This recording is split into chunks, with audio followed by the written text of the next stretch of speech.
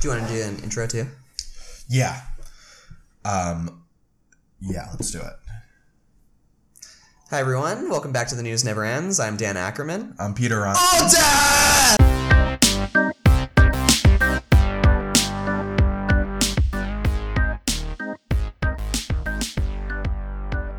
Who's on the phone with Colin? This is just going to be a show about my beefs with Colin now. I was on the phone with Colin and I was like, because I was pretty sick this weekend, and I was saying, I got this bad cold, I think, and he was like, oh, your annual November to February cold. Oh yeah, I remember that. Oh wow, called out. So Val's Wax Paul Now thing, right? Yes. Okay. So I was at immigration court this morning, just checking it out, just scoping it out for the DSA, for ongoing investigations, whatever. And I'm meeting my girl Sarah there. She's running a little late. And so I get to 525 West Van Buren, where the immigration court's supposed to be, according to the website. And I walk in and, I've got my Wax Paul Now hat on. I've got my scarf and my whole winter outfit. And I'm looking for the suite number on the board. And the person at the desk goes, "Sir, can I help you?" And I go, "No, I'm waiting for someone. Thank you." And I walk over and I take my hat off and I put it in my jacket pocket and I sit down by some bad art in the lobby and I wait for Sarah to show up. And in about 30 seconds, this guy in plain clothes comes over to me and he goes, "Sir, I hear you're waiting for someone." I go, "Yeah." And he goes, "Who are you waiting for?" And I go, "My friend Sarah, we're going to scope out immigration court." Tell him what's up. And he goes, "I'm with Secret Service." And I go, "Okay." And he was like, "What does your hat mean?"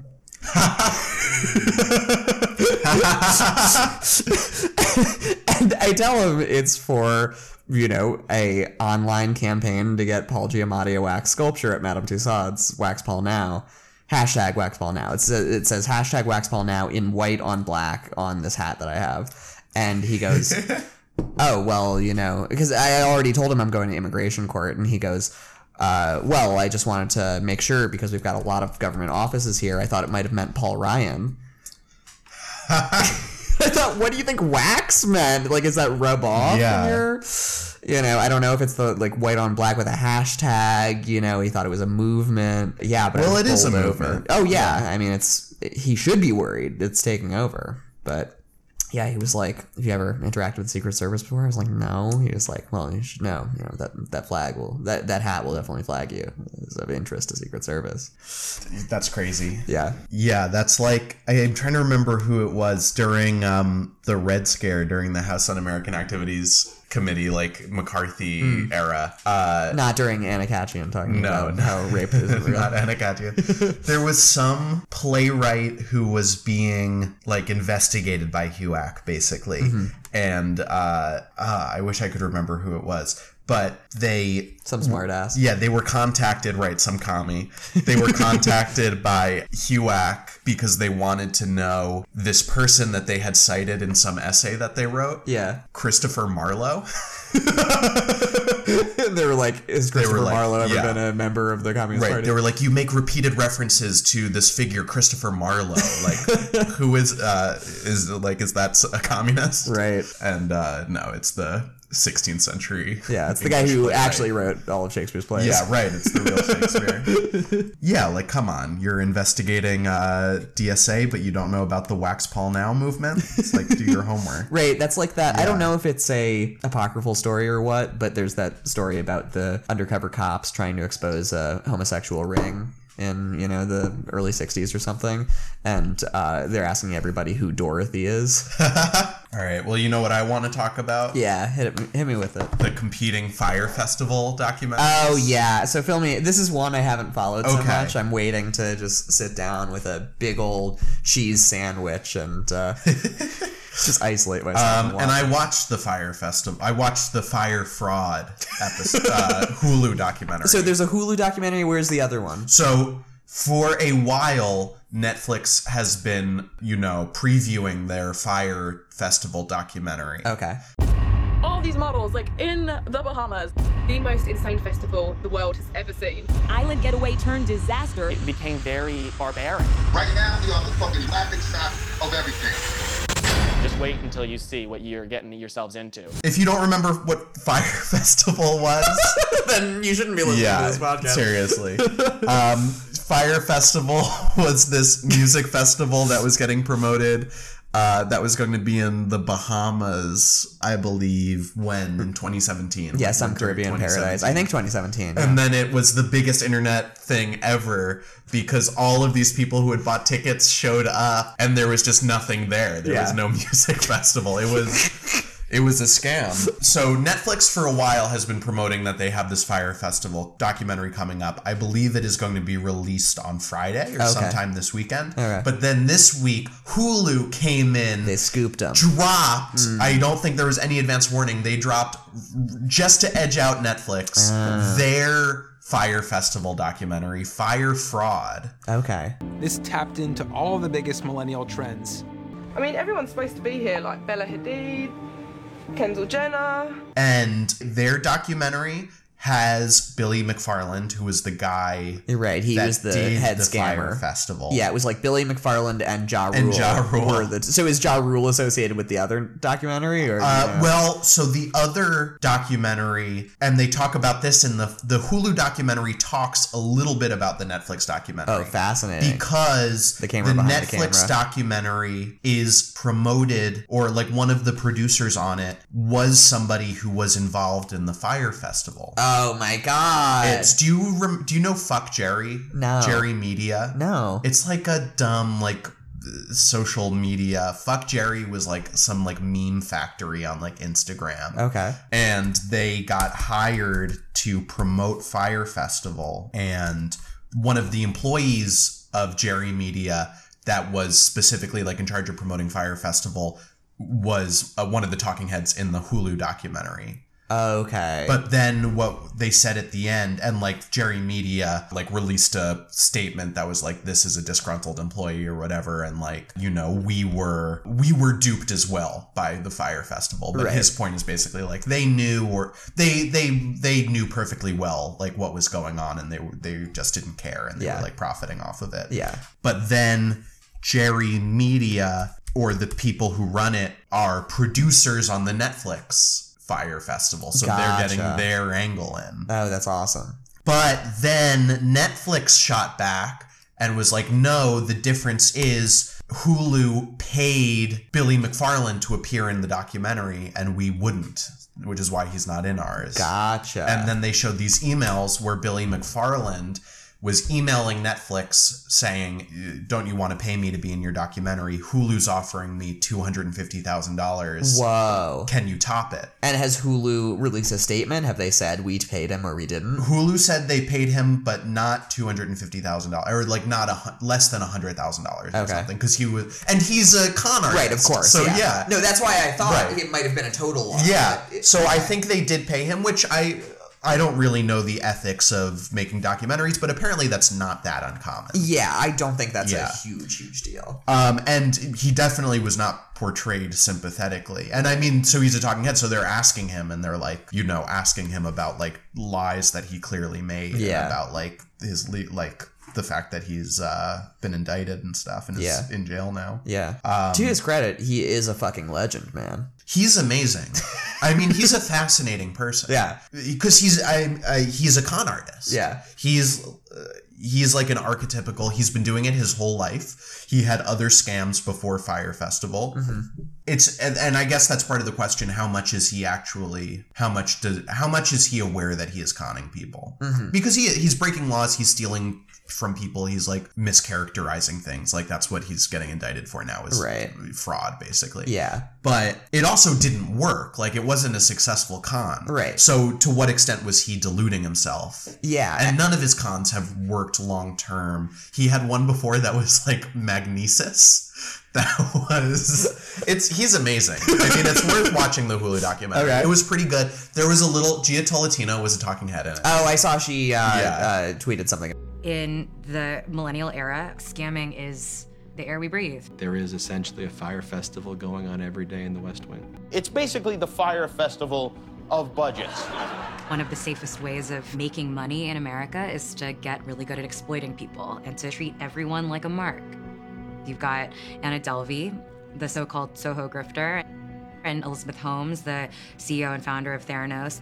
And then you have Billy McFarlane, and all three of them coasted for a really long time. And there was like a little too much about millennial, millennials, and it's like aspiration. You know, the thing you need to know about millennials is when they see their favorite Instagram influencer gramming about a music festival, they are just powerless to stop that. Yeah, it shuts off a part of their brain that only millennials have, and they're just powerless to not give that person all of their jewel money. Right, yeah. You're living in your parents' basement, and you pull out your phone, which you look at 100 times an hour. The actual experience exceeds all expectations. You see a music festival that exceeds all expectations on a deserted island owned by Pablo Escobar. There was music, private planes, and beautiful women swimming on an island with drugs. Man, that's about as sexy as it gets. And then you see these wonderful, beautiful people in places that you're not, doing things that you can't afford to do. It really didn't matter that these guys may be waifs, trustafarians, and this guy hosting this party was an obvious fraud because many of these influencers are people that you follow, that you aspire to be, and also this rapper, whose music that you listen to. So when an opportunity presents itself to get out of your parents' basement and go be part of something that's culturally relevant, you're gonna absolutely jump at that. But so Magnesis was this scam. I mean, it was like a credit card scam, basically. But up until Fire Festival, he was basically just scamming billionaires into giving him like VC money, yeah, that he then like burned through, right, without any plan. Which again, the people who do that, it's often an open question: did they think this was going to work out, or were they scamming the whole time? And kind of unclear. I mean, he's an idiot, right? He's an idiot, and he's a compulsive liar. But that doesn't make him different from like most people who are starting. Most entrepreneurs. Yeah, most entrepreneurs. So I think that remains a little unclear. How much is it him being like stupid and disconnected from reality, and how much is him being a con man? But he clearly is a con man too. Yeah. But definitely that line from him, the famous "let's just do it and be fucking legends, man," kind of goes with the story of his having this ambition that they really could pull it off, and just being totally unqualified to pull it off, and it just being. And I remember reading a little bit about it at the time, and there was this stuff about the employees who were told, like, "Don't worry, like it looks bad, but we're gonna make it happen. Like we're pulling all the stops out." And after everything happened and it was a complete disaster, they wanted to do one next year. Yes, we learned our lessons. You know, a lot of good data we got. We're gonna make it happen. Yeah, and it was. I mean, from what I remember, his initial reaction was like, great, we got a lot of attention. Like now we're famous. People are gonna want to go to Fire Festival 2.0. And also Fire Festival was all about promoting this app, really?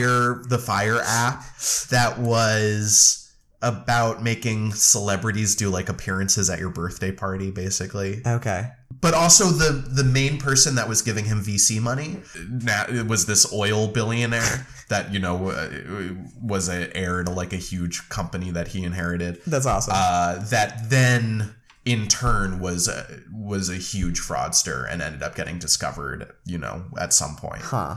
So yeah, fascinating levels of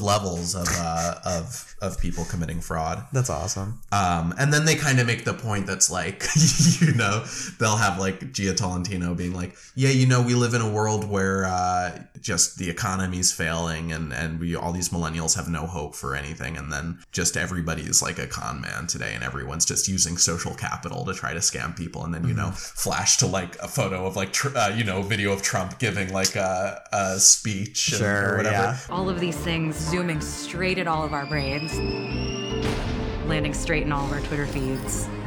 But they do kind of make the point that we're in this grand age of con men. Yes. With like Trump and Anna Delvey. Yeah. Yeah. Summer Billy scammer never McFarland. ended. Yeah. Yeah. And I think there's something to that. Yeah, totally. Yeah. Yeah. I mean, I think America is a scam nation. Yeah, for right. Sure. Like, snake oil salesmen, it's always been a part of American DNA and all the American big business. Just Manifest Destiny is the original scam. Right? Like, come out to this land that's going to be full of milk and honey. But I definitely, this seems like the most American century, and it seems like the scammiest one of all. I'm down just with like that. Trump is the most American president. Exactly, yeah. As evidence this week, when with he the had hamburger dinner. with the hamburger party, the pizza party. I don't know how much we want to talk about this. I think my take on this is or whatever. Yeah, the hamburger. Not at all. I think the point that I want to make though is that all the people on Twitter who are like, look, this is a distraction and we're getting distracted. Like, yes, it's funny that he had a McDonald's party for the Clemson team or whatever, but you're getting distracted, right? Real stuff is going on. Those people are wrong. Right. Like, those people just don't get it. No, this is the soul of the country right now. Yes. And that photo where he's he's in front of the portrait of Lincoln and there's just all this like pizza and Wendy's on the table. He's just giving a big thumbs up.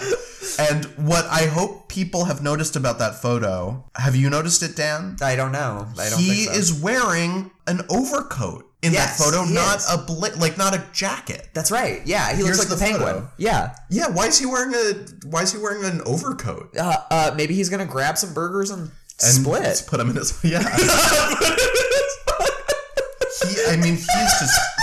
it's a couple of his mini clones got loose and they're standing on top of each other, just trying to hold a hamburger party for their release. Oh god. Yeah, no, anytime something like this happens, I just can't help reimagining that animated Anastasia movie that was Tsarist propaganda. The opening scene where there's like a beautiful ballet party in the palace and then like the dirty Bolsheviks come in and break it up.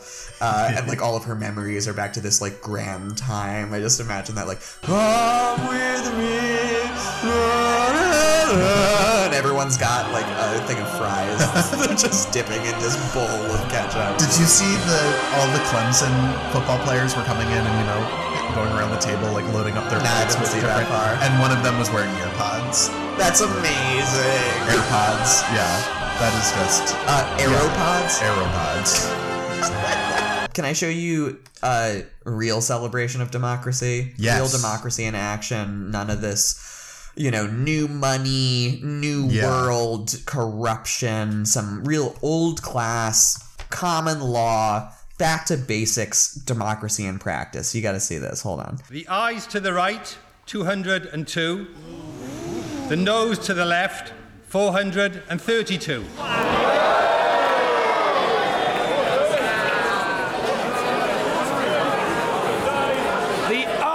To the right, 202. The nose order. The ayes to the right, 202. The noes to the left, 432. So the noes have it. The noes have it. Unlock. 202.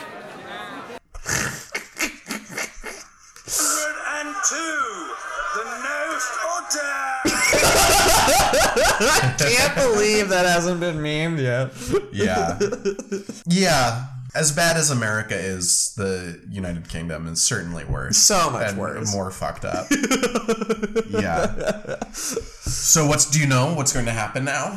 No one knows, There's been great coverage, actually, of the EU higher-ups' reactions. The EU mandarins have their own take on this, which is basically, it seems like everyone from Juncker down thought that, Theresa May wouldn't get this deal through, that basically they were expecting, a 60-point difference in the vote, and that would mean that, not 60-point percent, 60 votes would make the difference for it being voted as opposed down. to 200 votes. Yeah, exactly, as opposed to 2/3 plus majority against this. Yeah. So they thought, okay, if it's a small difference, then we'll be able to make some concessions, come back to the table, wrap this up before March and move people over the line. But the idea that it just has zero support, it just has this overwhelming resistance to this deal, means that the EU people are throwing up their hands and they're going, okay, well, you figure it out, or you're going to just fall out of the EU with no deal. So they're set to leave in March. There's a real chance that they might leave the EU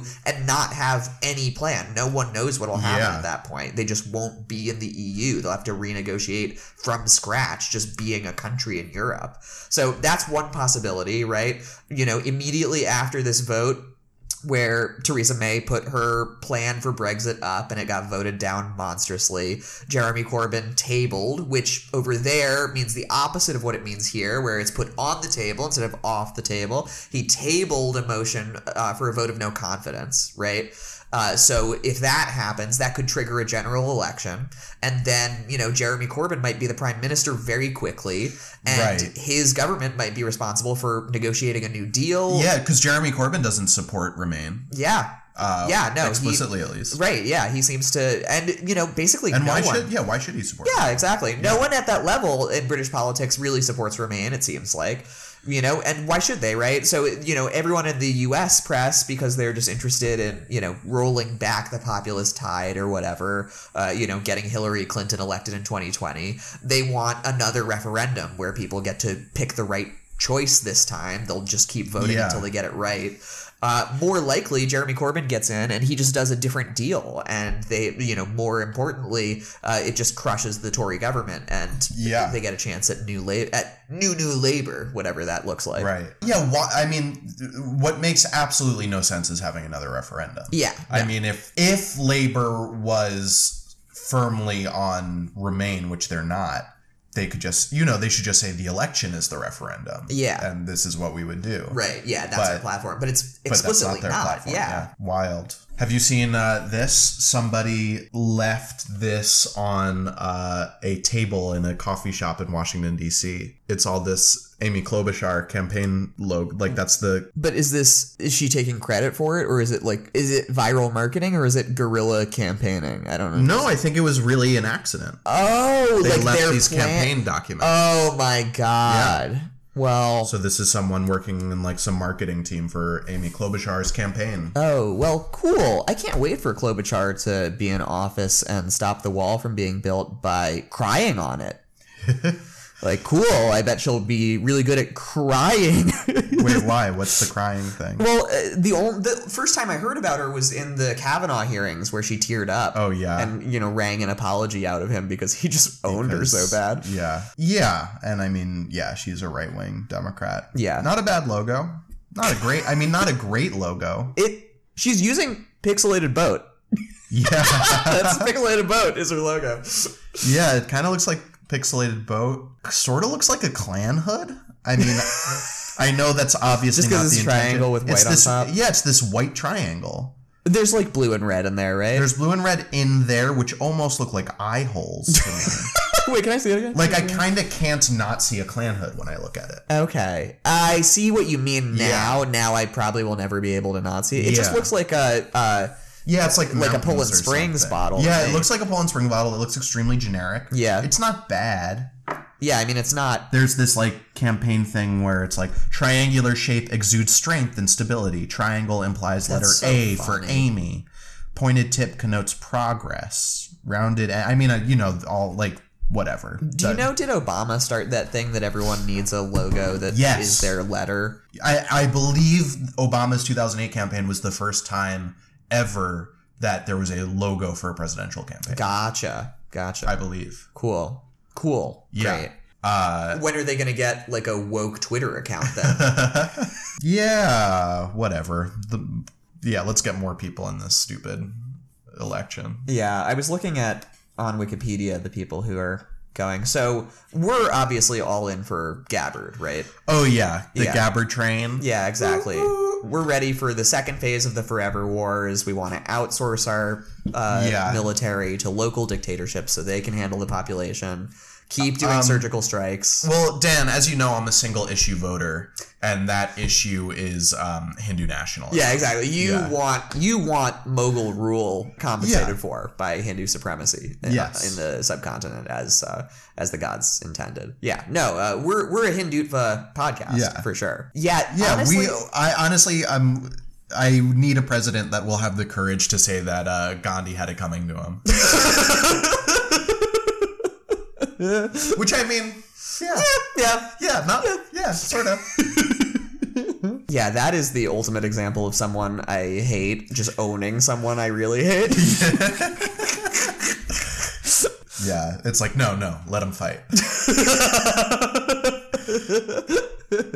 Yeah, I mean, we have talked about this a little bit this weekend. It seems like such old news already that Gabbard's in the race. I guess this will be a bigger issue once the debates or whatever start. But yeah, I mean, the Hindu nationalist stuff, this is, of course, me speaking. It's my speaking, I have so little skin in the game, and really I should probably be very concerned about, just anyone's Islamophobic politics, especially. But, the Hindu nationalist thing, a lot of it seems a little touchy to me. A lot of the Intercept article seems to be pulling up stuff like, she had this many Hindu sounding names on her donors list. I can accept that. She's the first Hindu member of Congress ever, right? And I can totally accept that a lot of the charges of like Hindu nationalism or being a Modi supporter are pretty unfair. And in fact, it's just because it's Hindu phobia. Right. Yeah. I mean, there is no excuse for it, obviously. There are plenty of political options to be interested in, the life of Hindus globally and Indian politics specifically. So, ideally every community should be anti-fascism everywhere. But it seems as hard in a lot of ways to separate Hindutva from Hindu American politics as to separate Zionism from Jewish American politics and community. And so while, neither of them really has an excuse at all, I have a lot of sympathy for a community that, for once has someone representing them in Congress. And I think she should be given another chance to disown that ugly part of it. And if she, backs down on it, I think she can, get some kind of reconciliation over that. I don't know. That's just me, again. But the stuff for me that's most worrying is it's not so much the Modi stuff, because I think she should be given a chance to really disown that. It's not the Assad stuff, because I'm an Assadist. And are you really? No. But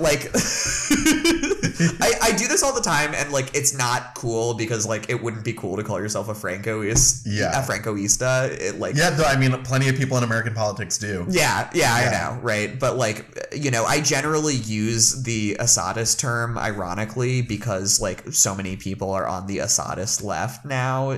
People are like, oh, if you are anti-intervention in Syria, then you support Assad. And so some of those people do quote unquote support Assad, and I don't think it's cool that Rania Khalek says stuff like, the best way to fend off Turkish invasion of the Kurds is to invite the Syrian government back in there. I think that's too bad. They may end up doing more alliance there than they have in the past, which is already enough. Whatever. As soon as you get into the Syrian war swamp, there are so many alignments that you just I am so out of my depth. On Syria. But the Assadist camp, the group that is called Assadist most often, by that I mean Max Blumenthal, Rania Khalek, Aaron Mate, our friend of the show, Alex Rubinstein. I like most of their politics. I think Max Blumenthal is a big ol' asshole, but I think he does some great reporting sometimes, and I think, whoever's paying him or however he makes money, he has uncovered a lot of interesting and important stuff. He's broken some news. And are they, I mean, is it really, they're not really Assadists, right? They're anti-interventionists. Exactly, yeah. And Rania Khalek in particular, she's the big point person on the Syrian war stuff in particular, and gets a lot of hate, you know, but she has been very open about how she, you know, knows that Syria is a police state. And she's like, yeah, like, I wish they weren't, and it makes things harder as a journalist when the people you want, the people who are allegedly representing the people you want to stop from being slaughtered are authoritarians, and they don't trust journalists, and they can only do their regime's talking points, you know? Right. The best people to talk to about you know, this is all Rania's stuff, is she says, like, the best people to talk to are the people who are just outside the regime, who just really don't want Islamic fundamentalists to overrun that country and to murder everybody who's not, you know, their type of Sunni. But yeah, like I think she's very clear and about like not being pro dictatorship and about being critical of them. But she's also saying, you know, that is their country. It doesn't mean the U.S. gets to come in and just blow shit up. Right. And how could anybody honestly believe that American military power is capable of improving the situation in Syria? Yeah, obviously. And the years now that we've been there, we haven't. I don't believe we've made it better. First of all, we are the reason why ISIS exists in the first place. Yeah. But then also we've been like, American weapons have been falling into the hands of ISIS. Maybe we're selling it to them. Maybe we're selling it to people that like end up selling it to ISIS or giving it to ISIS. And yeah, it just seems like we're arming multiple factions in Syria, and we don't really have any plan, and we're not really helping at all. Yeah, no, definitely. And Assad is awful. He's a monster, but there was just an article recently about how they're clearing out the prisons there by slaughtering everyone inside them. I mean, it's terrible, but I don't believe that we can use American military power to improve the situation for those people. We can only use American military power to promote American interests, which is overwhelmingly just selling weapons to whoever's going to buy them. Yeah. So, and I don't really like. Yeah, it's classic imperialism. Trade guns for resources. Yeah, we'll give you high-tech weapons for your oil. Right. Exactly. And when we say that these are wars for profit, that's more or less. I mean, that's one aspect of what we're talking about. Is just it's a lot of money for people to make weapons and sell them. Of course. And you can double your money if you will sell weapons to both sides. And that's what we've been doing in Syria. Yeah. I have seen some, you know, anarchists and Rojava supporters who I respect a lot saying basically, you know, the same argument that like U.S. troops should not be anywhere at all, you know, especially Syria, but that, let's give, you know, the Rojavan resistance, the army, whatever, the YPG, the heavy weapons that they don't have, the anti-aircraft stuff that they don't have. I can kind of get behind that. I still am so skeptical of just any U.S. and that is just U.S. intervention. There's nothing else to call it. Right. Yeah. I think it's a really tough call on that front, but I don't want more war there. So yeah, I think the Assad stuff, you know, like I am not actually an Assadist. Let me just say that minutes after I said it. But you know, I buy basically everything that she has said on the Assad front. Should she have met with Assad and shook his hand? I don't really know. You know, that's for you to decide. I think it's bad enough that she's a congressperson, you know, and is part of the war machine there. Right, and like she's met with like Trump, and she's been like weirdly close to Trump. Yeah, exactly. All these people. Right. How many of these journalists have spoken to Trump and not shot him? You know. Yeah. Like, that's what you do with monsters if you're going to get that close to them. So whatever, you know, I'm as much an Assadist as she is on some level, but we can edit out the part where you call on everyone to try to kill Trump. I'm just saying, I'm not telling people to shoot Trump, but if your position is I'm not going to interact with Assad except in the sense of bombing the shit out of him and his army, then like you should at least, you know, hold people to the same standards for any other, you know, nutso dictator, any other horrible leader of a country out there. So don't do it if you're not going to do that. Whatever. Don't kill anyone. Don't kill anyone. The News Never Ends doesn't kill anyone. Don't do crimes. Don't do crimes. No crimes. No crimes. Crimes are illegal. The worst thing about crimes, they're illegal. Yeah. But so, you know, the Modi stuff, put it on the back burner for me, at least. Let her respond to it. I do want to hear her questioned about it thoroughly. The Assad stuff, I think it's just an attack on her anti-interventionism, and I don't buy it. I don't think it was that bad. The worst of the dictators that she's a fan of, I think, and, dictator, whatever, the worst head person that she's a fan of and has met with and said good things about, for me, is Sisi in Egypt. Yeah. And the fact that she went to Egypt, met with Sisi, and then immediately gave a speech where she said, Sisi's great, he does a great job killing terrorists. Right. That is the worst thing about her, and it basically encapsulates the worst things about her, which are that she's not anti-imperial. Right. She's not anti-war. She's not a dove in any sense. She's anti-regime change. And she's anti-American occupation. So she wants to, because basically she was this weirdo right-winger from Hawaii. Her dad had this weird religious fixation, and it seems like her whole family was these weirdo anti-gay vegan hippies.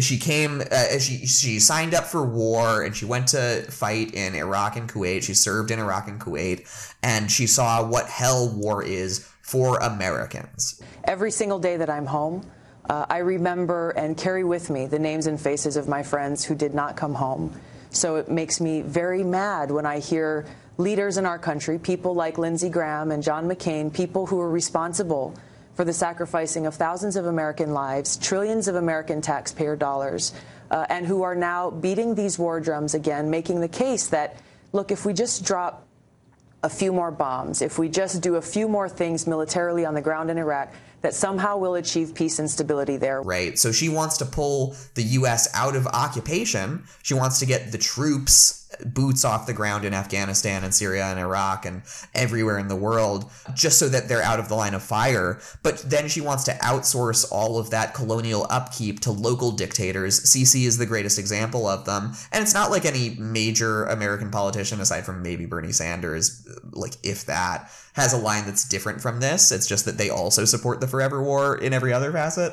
But she wants to basically outsource this colonial upkeep to local dictators like Sisi and Assad and whoever is going to suppress the Muslim horde, and continue operating with drone strikes and SEAL Team 6 and tactical strikes and assassinations. And recognizing that the vast majority of terrorist attacks conducted around the world for over the last decade have been conducted by groups who are fueled by this radical Islamic ideology. Then once that's identified, we understand it, then we can come up with a winning strategy to defeat it, both militarily as well as ideologically, which is why I felt it was important to go and listen to the Prime Minister of a country that has been an ally and a friend of the United States, this only democracy in the middle of the Middle East. Do you believe that Iran wants a nuclear weapon no matter what? Yes. Back in 1938, when Hitler signed an agreement with Neville Chamberlain saying that he wasn't going to cause any more trouble in Europe, a year later he rips it up and says it's a piece of paper. I mean, all these agreements, all these agreements they look good when you sign them, but it's enforcement and who keeps them. Right. And I think for me, coming from the state of Hawaii, I look to the agreement that happened with North Korea.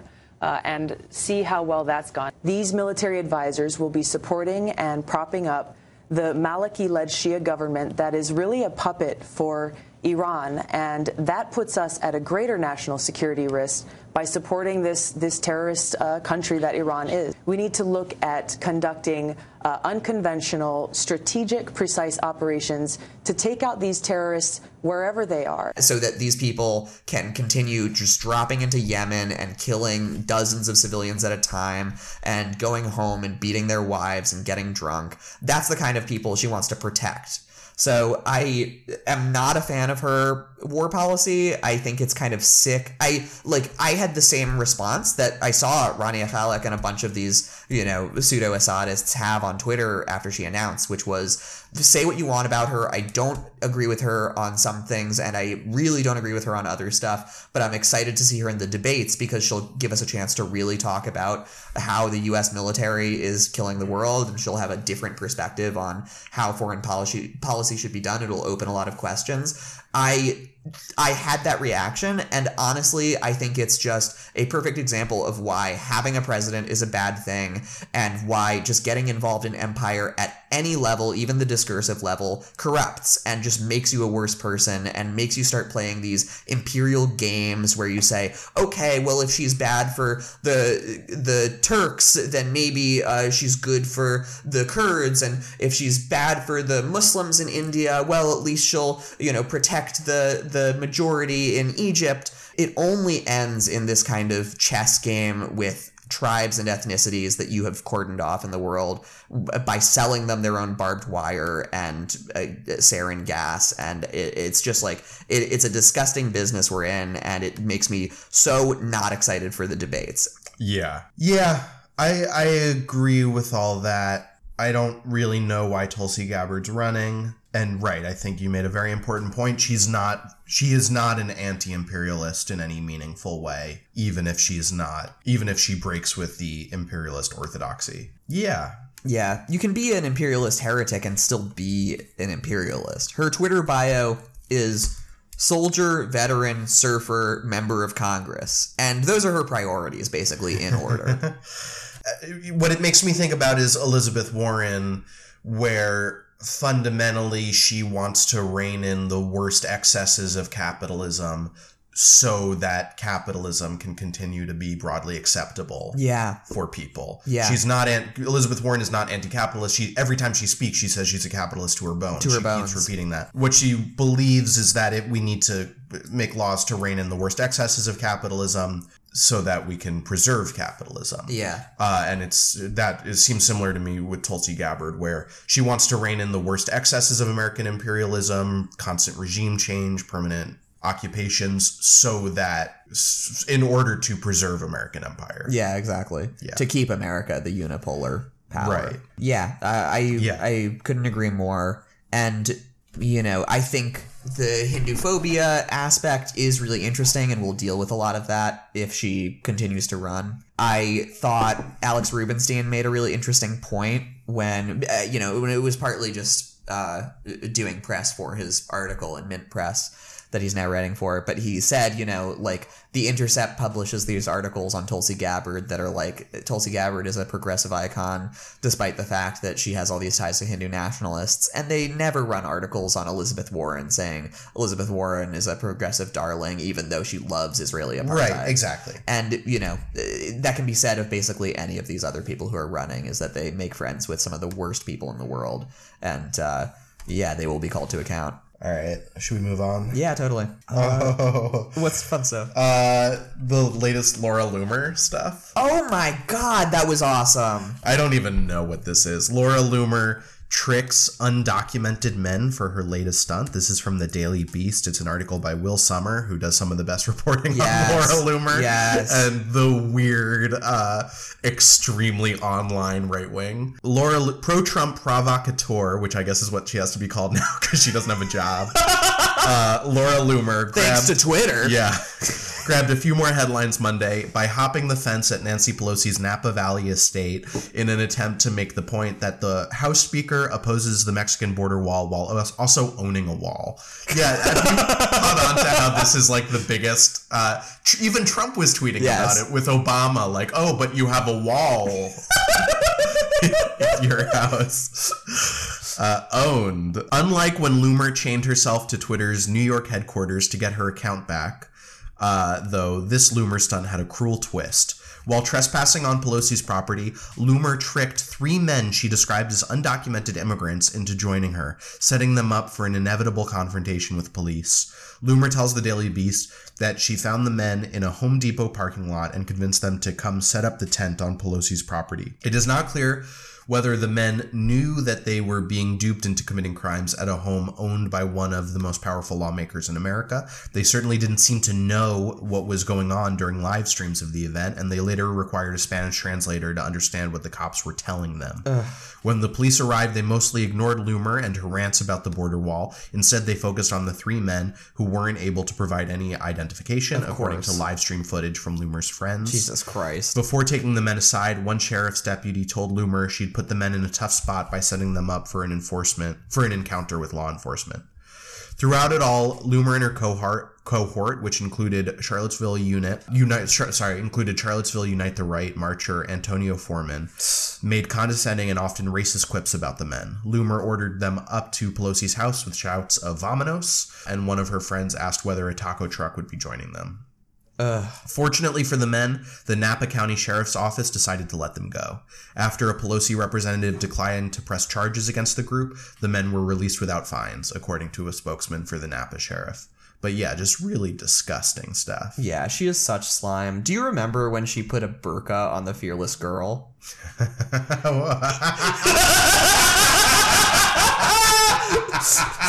No, I did not know she did I that. cannot believe people don't bring this up. And also when it took me a second to remember what Fearless Girl was. Yeah. So, do you want to explain it? Well, Fearless Girl, so another scam of scams of scams.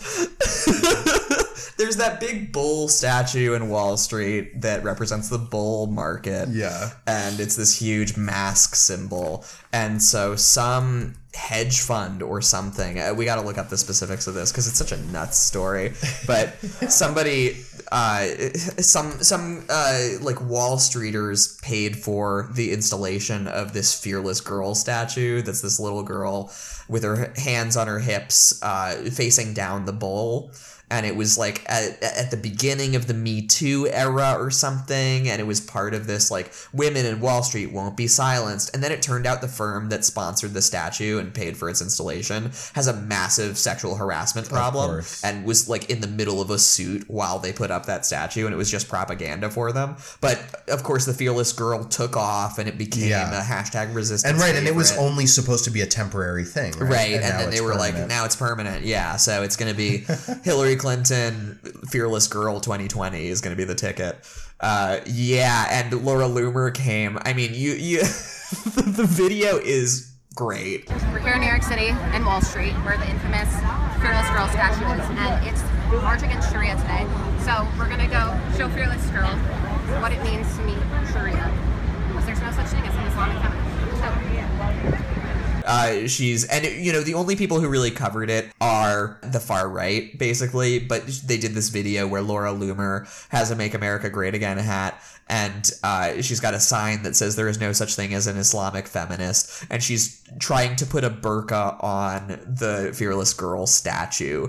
March Against Sharia! There's no such thing as an Islamic feminist!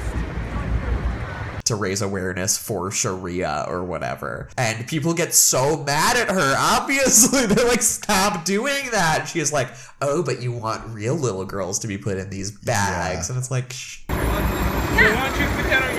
the March Against Sharia. Don't you have any respect for all of the oppression women face under Sharia law? Hey, take a picture, guys. Take a picture. Enjoy this beautiful thing. Jesus Christ. Well, I also remember, so Laura Loomer famously got banned permanently from Twitter for, being a horrible Islamophobe. Yeah. What people don't remember necessarily is that she also got permanently banned from Uber and Lyft. That's right. That's right. Because one of the things she tweeted about was how much she hates when she orders a Lyft and she gets picked up by a Muslim driver. Right. So they both permanently banned her. So yeah, she can't even get an Uber. Yeah, let's wrap it up. I do want to say, I want to send out a News Never Ends special audio get well card for a friend of the show who is not doing so hot and has had to leave the country, actually. Do you know who I'm talking about? No. Our old boy, Rand.